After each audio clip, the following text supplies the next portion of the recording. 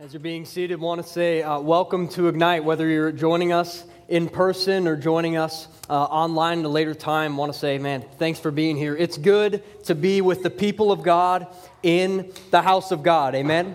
It's good to gather with God's people. If you have your Bibles open to Psalm 6, we are this summer, if you're just joining us here or online, we are working through the Psalms, not the entire book, but we're selecting 10 of the main categories, representative types of Psalms. And the book of Psalms is the largest book in your Bible, right in the middle of your Bible, and it is the prayer book of God's people.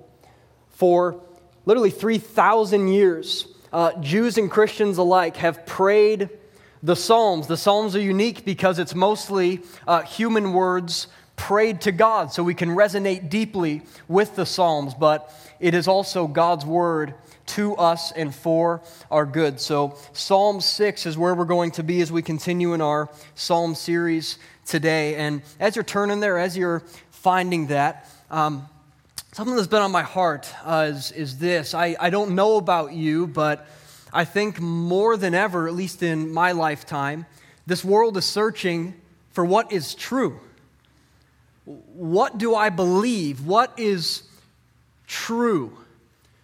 In the age of all these different perspectives and conflicting media reports and friends and family that are divided on key issues concerning, race and sexuality and human well-being and worldview, what's true? Facebook doesn't have it. The evening news doesn't have what is true.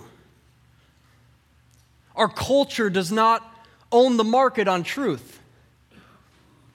In fact, just this week I had 3 pastoral conversations with members in our church. And the bulk of the conversation was, I just don't know what to believe. What is true? Can I encourage you with this? God's word is truth. God's word is truth. Psalm 19, we looked at it a few weeks ago. The psalmist says, "The law of the Lord is perfect, reviving the soul. The precepts of the Lord are true and righteous altogether." The Apostle Paul in Romans chapter 3 says, "Let God be true as though everyone were a liar." Jesus in John 17, as he's praying for his disciples, as he's praying for the church, Jesus asks the Father to sanctify his people in truth. God's word is truth, John 17:17.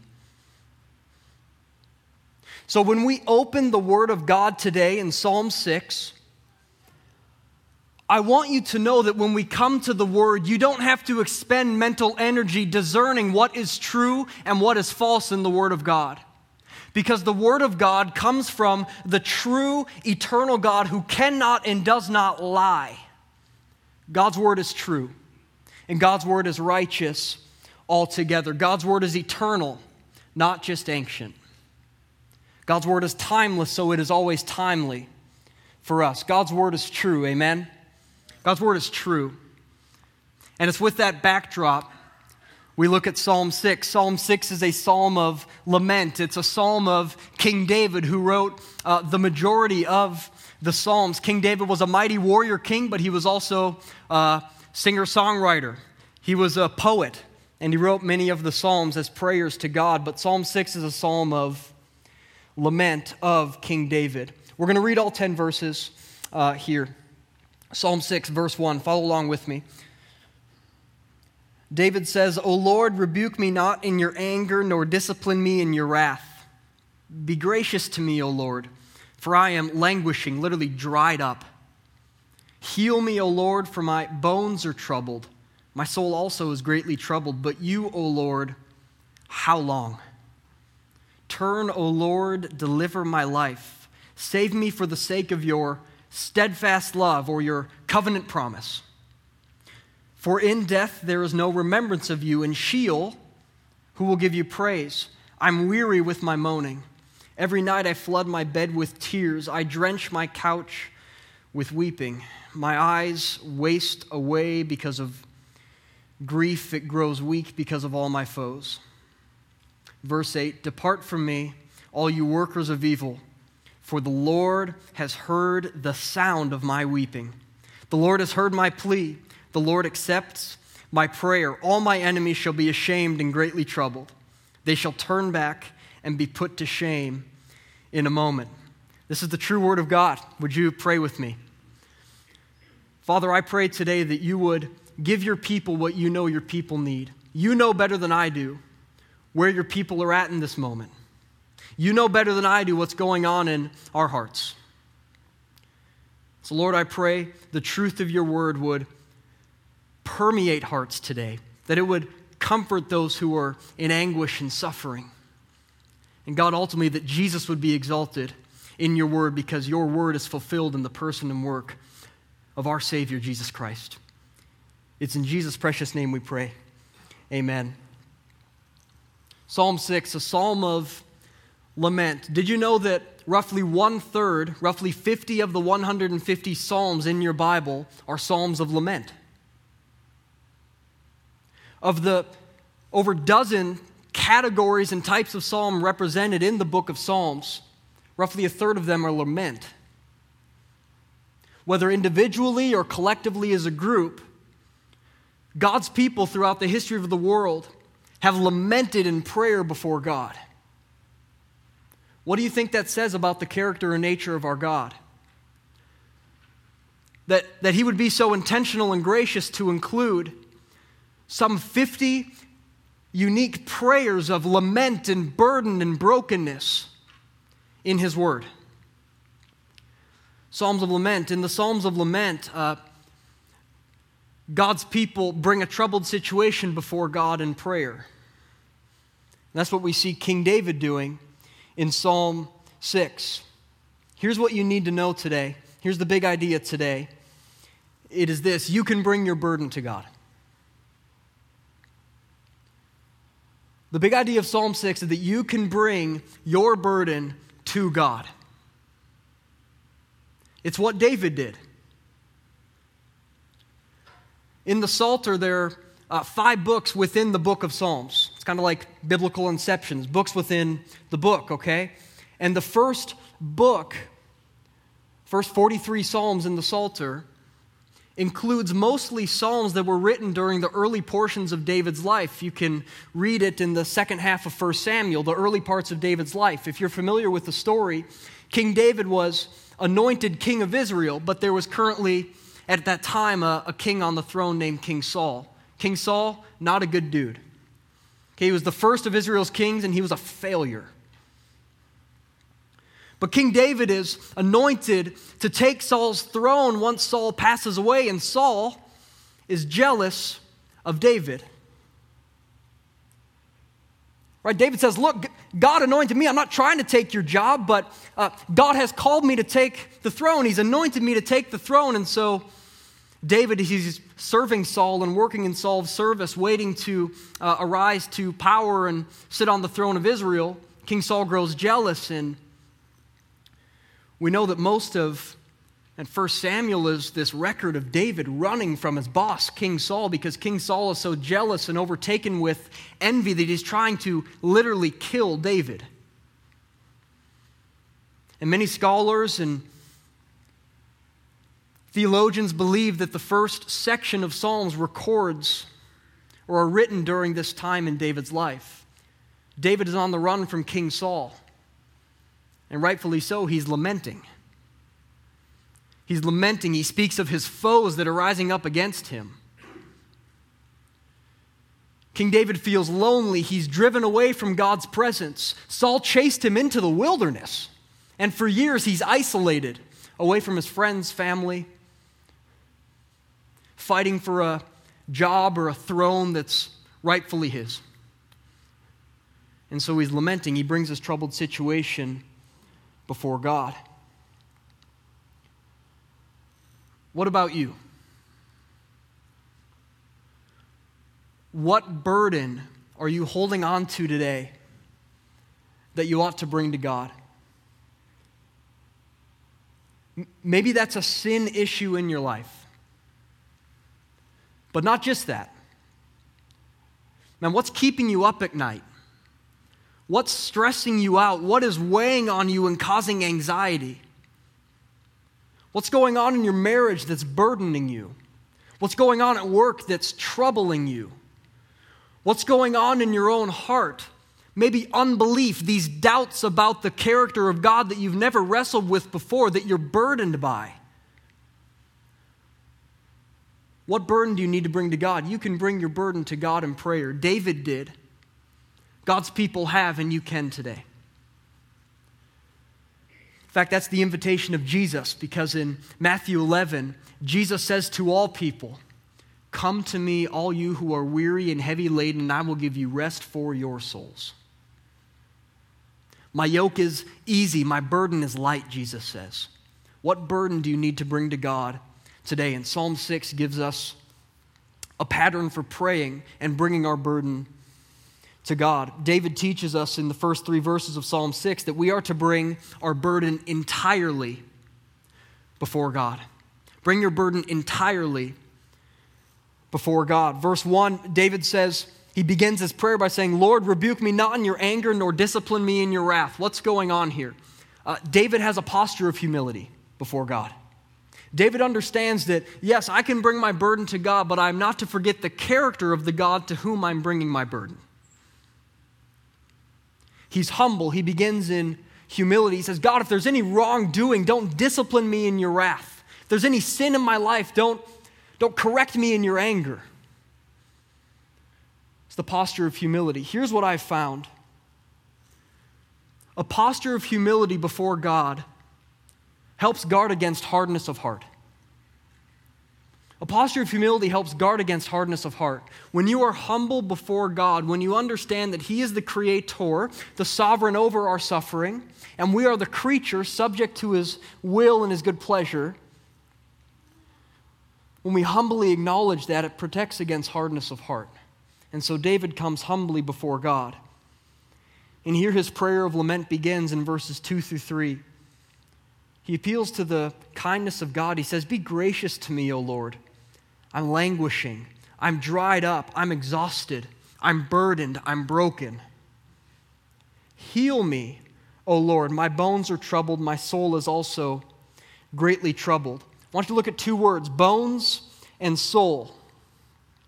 Bones and soul. You need to know that God created human beings in His image, 2 parts, body, material, and soul, immaterial.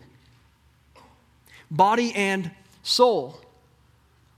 And in the Old Testament, the biblical authors saw no dichotomy between the physical and the spiritual. David and the Israelite biblical authors believed that the 2, body and soul, material and immaterial, were so interconnected that when you were suffering physically, it also had impact on your spirit and your soul. And likewise, when you're burdened internally, it starts to have physical effects on your well-being. They saw them as interconnected, so it's good to understand this as David bringing his whole self to God. David says, "My soul, my bones, my whole body," and physical, spiritual, mental, emotional, relational, I am exhausted and I am burdened. He brings his burden to God entirely. I'll give you an example. I don't know if any of you have maybe a friend, or for you this is a spouse or a family member, where it doesn't matter what's going on in your life, but you can bring your troubled situation to that person and they'll hear you out.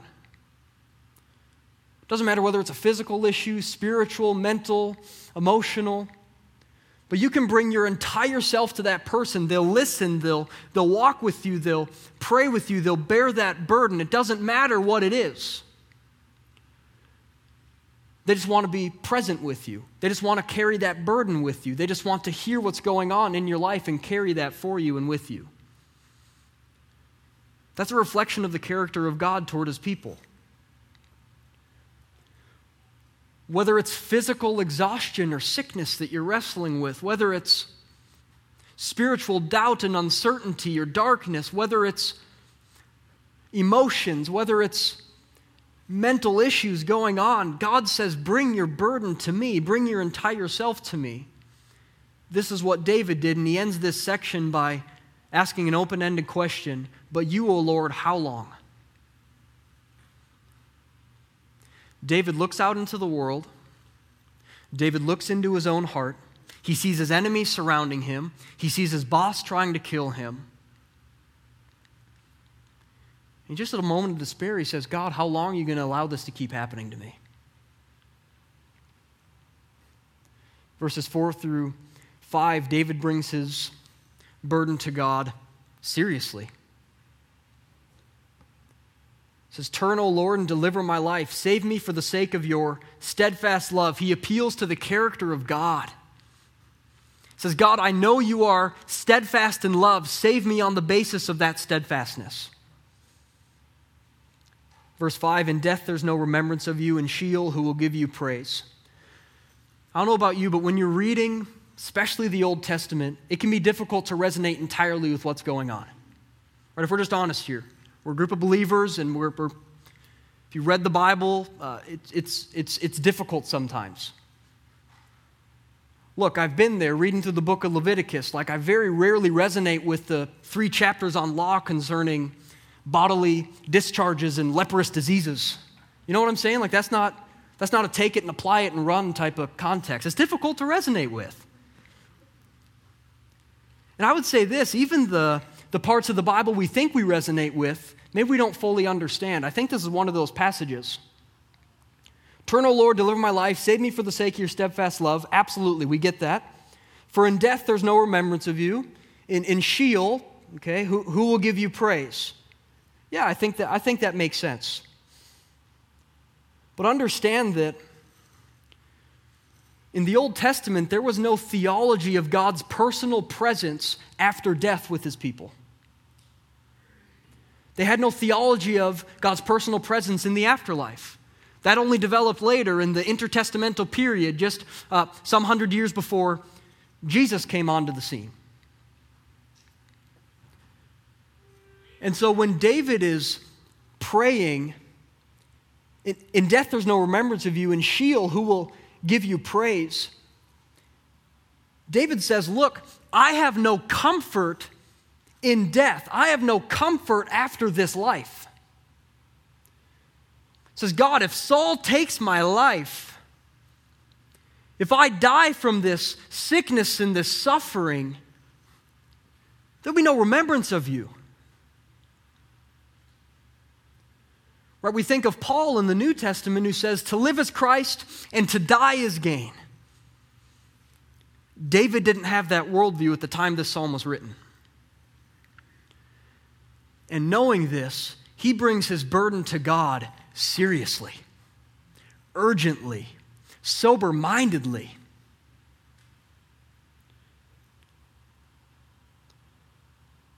I just have to wonder and lament at how often in my own life I bring my burden to God with such indifference.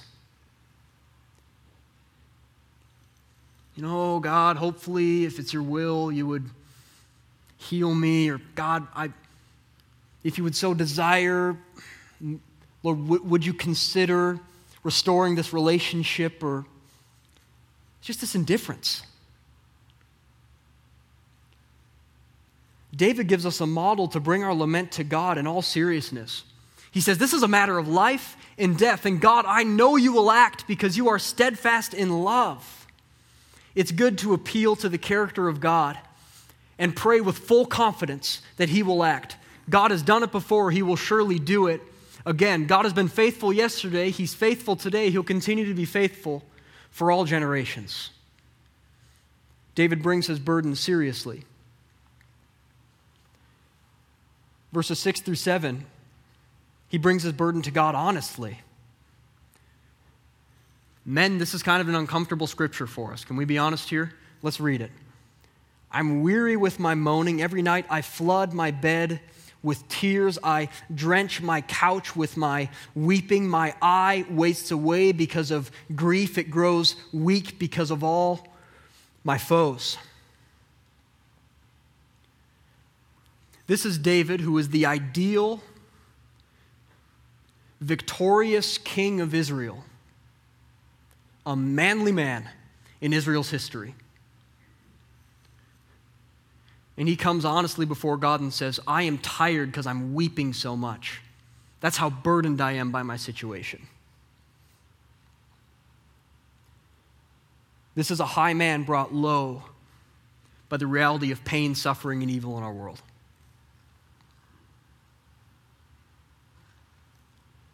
Do you resonate with this? Maybe some of you today, you're, even for the first time, resonating with Scripture like you've never resonated before. Maybe for the first time, you're realizing that it's okay to not be okay in the Christian walk. It's okay to not have all the answers walking with Jesus.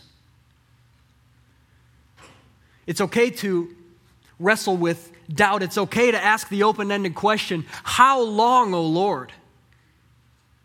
It's okay to not be okay. It's okay to carry sorrow and grief sometimes. Much more could be said, but as I was preparing this week, it weighed heavily on my heart just to give some of you some encouragement today that need to hear this. For those of you that are really walking through suffering in this moment, for those of you that are really lamenting in this moment, let me say this. 3 things. 1, you need the people of God, and the people of God need you. God has given the gracious gift of His church, the community of believers, to bear your burden with you and for you, to pray with you, to stand in the gap where you are not strong enough to stand. You need the people of God. And let me say this, the people of God need you. The story, the tapestry of the suffering that you're experiencing, that God is weaving together, is for the good of the people of God. Man, the church needs your story. The church needs the comfort that you'll be able to bring to people who will suffer in the future. We need you, and you need the people of God. Second, God binds up the brokenhearted. Psalm 147 says, God is near to the brokenhearted. He binds up the broken heart. God's not mad at you in Christ. God, like a good father, wants to heal you and bind up your broken heart. And lastly, let me encourage you with this. Our God is a suffering and sovereign God. What do I mean by that? Our God entered into our suffering in the person and work of Jesus Christ, who suffered innocently under the wrath of God for sin. He's acquainted with our suffering, but God is also sovereign over our suffering. He's working all things, evil and good, for the good of His people. It's okay to not be okay. It's okay to be honest before God. This psalm ends on an interesting note. It ends with a voice of confidence. We don't know if there were some events that happened between verses 7 and 8 where David came back and finished the psalm after seeing the deliverance of God, or maybe, just maybe, it's David having faith and confidence in the provision of God even when he can't see it, that he wrote the end of the psalm. We don't quite know, but nonetheless, David brings his burden confidently after wrestling with God in prayer. Here's what verses 8 through 10 say. David says, "Depart from me, all you workers of evil, for the Lord has heard the sound of my weeping. He's heard my plea, and He accepts my prayer. All my enemies will be ashamed and greatly troubled. They shall turn back and be put to shame in a moment." God hears your cry. Maybe in this room you feel just like another number or anonymous person in a crowd full of people. Maybe if you're watching this online, you just feel alone in your living room at your computer. You feel broken and alone. Let me tell you this. God hears. This is why David in Psalm 139, after wrestling with God, he poses the question, God, where can I go from your presence? If I ascend to the heights, you are there. If I go to the depths, you're also there. God is near to the brokenhearted. He's with you today. He hears your prayer. He accepts your cry. He hears you. He's with you.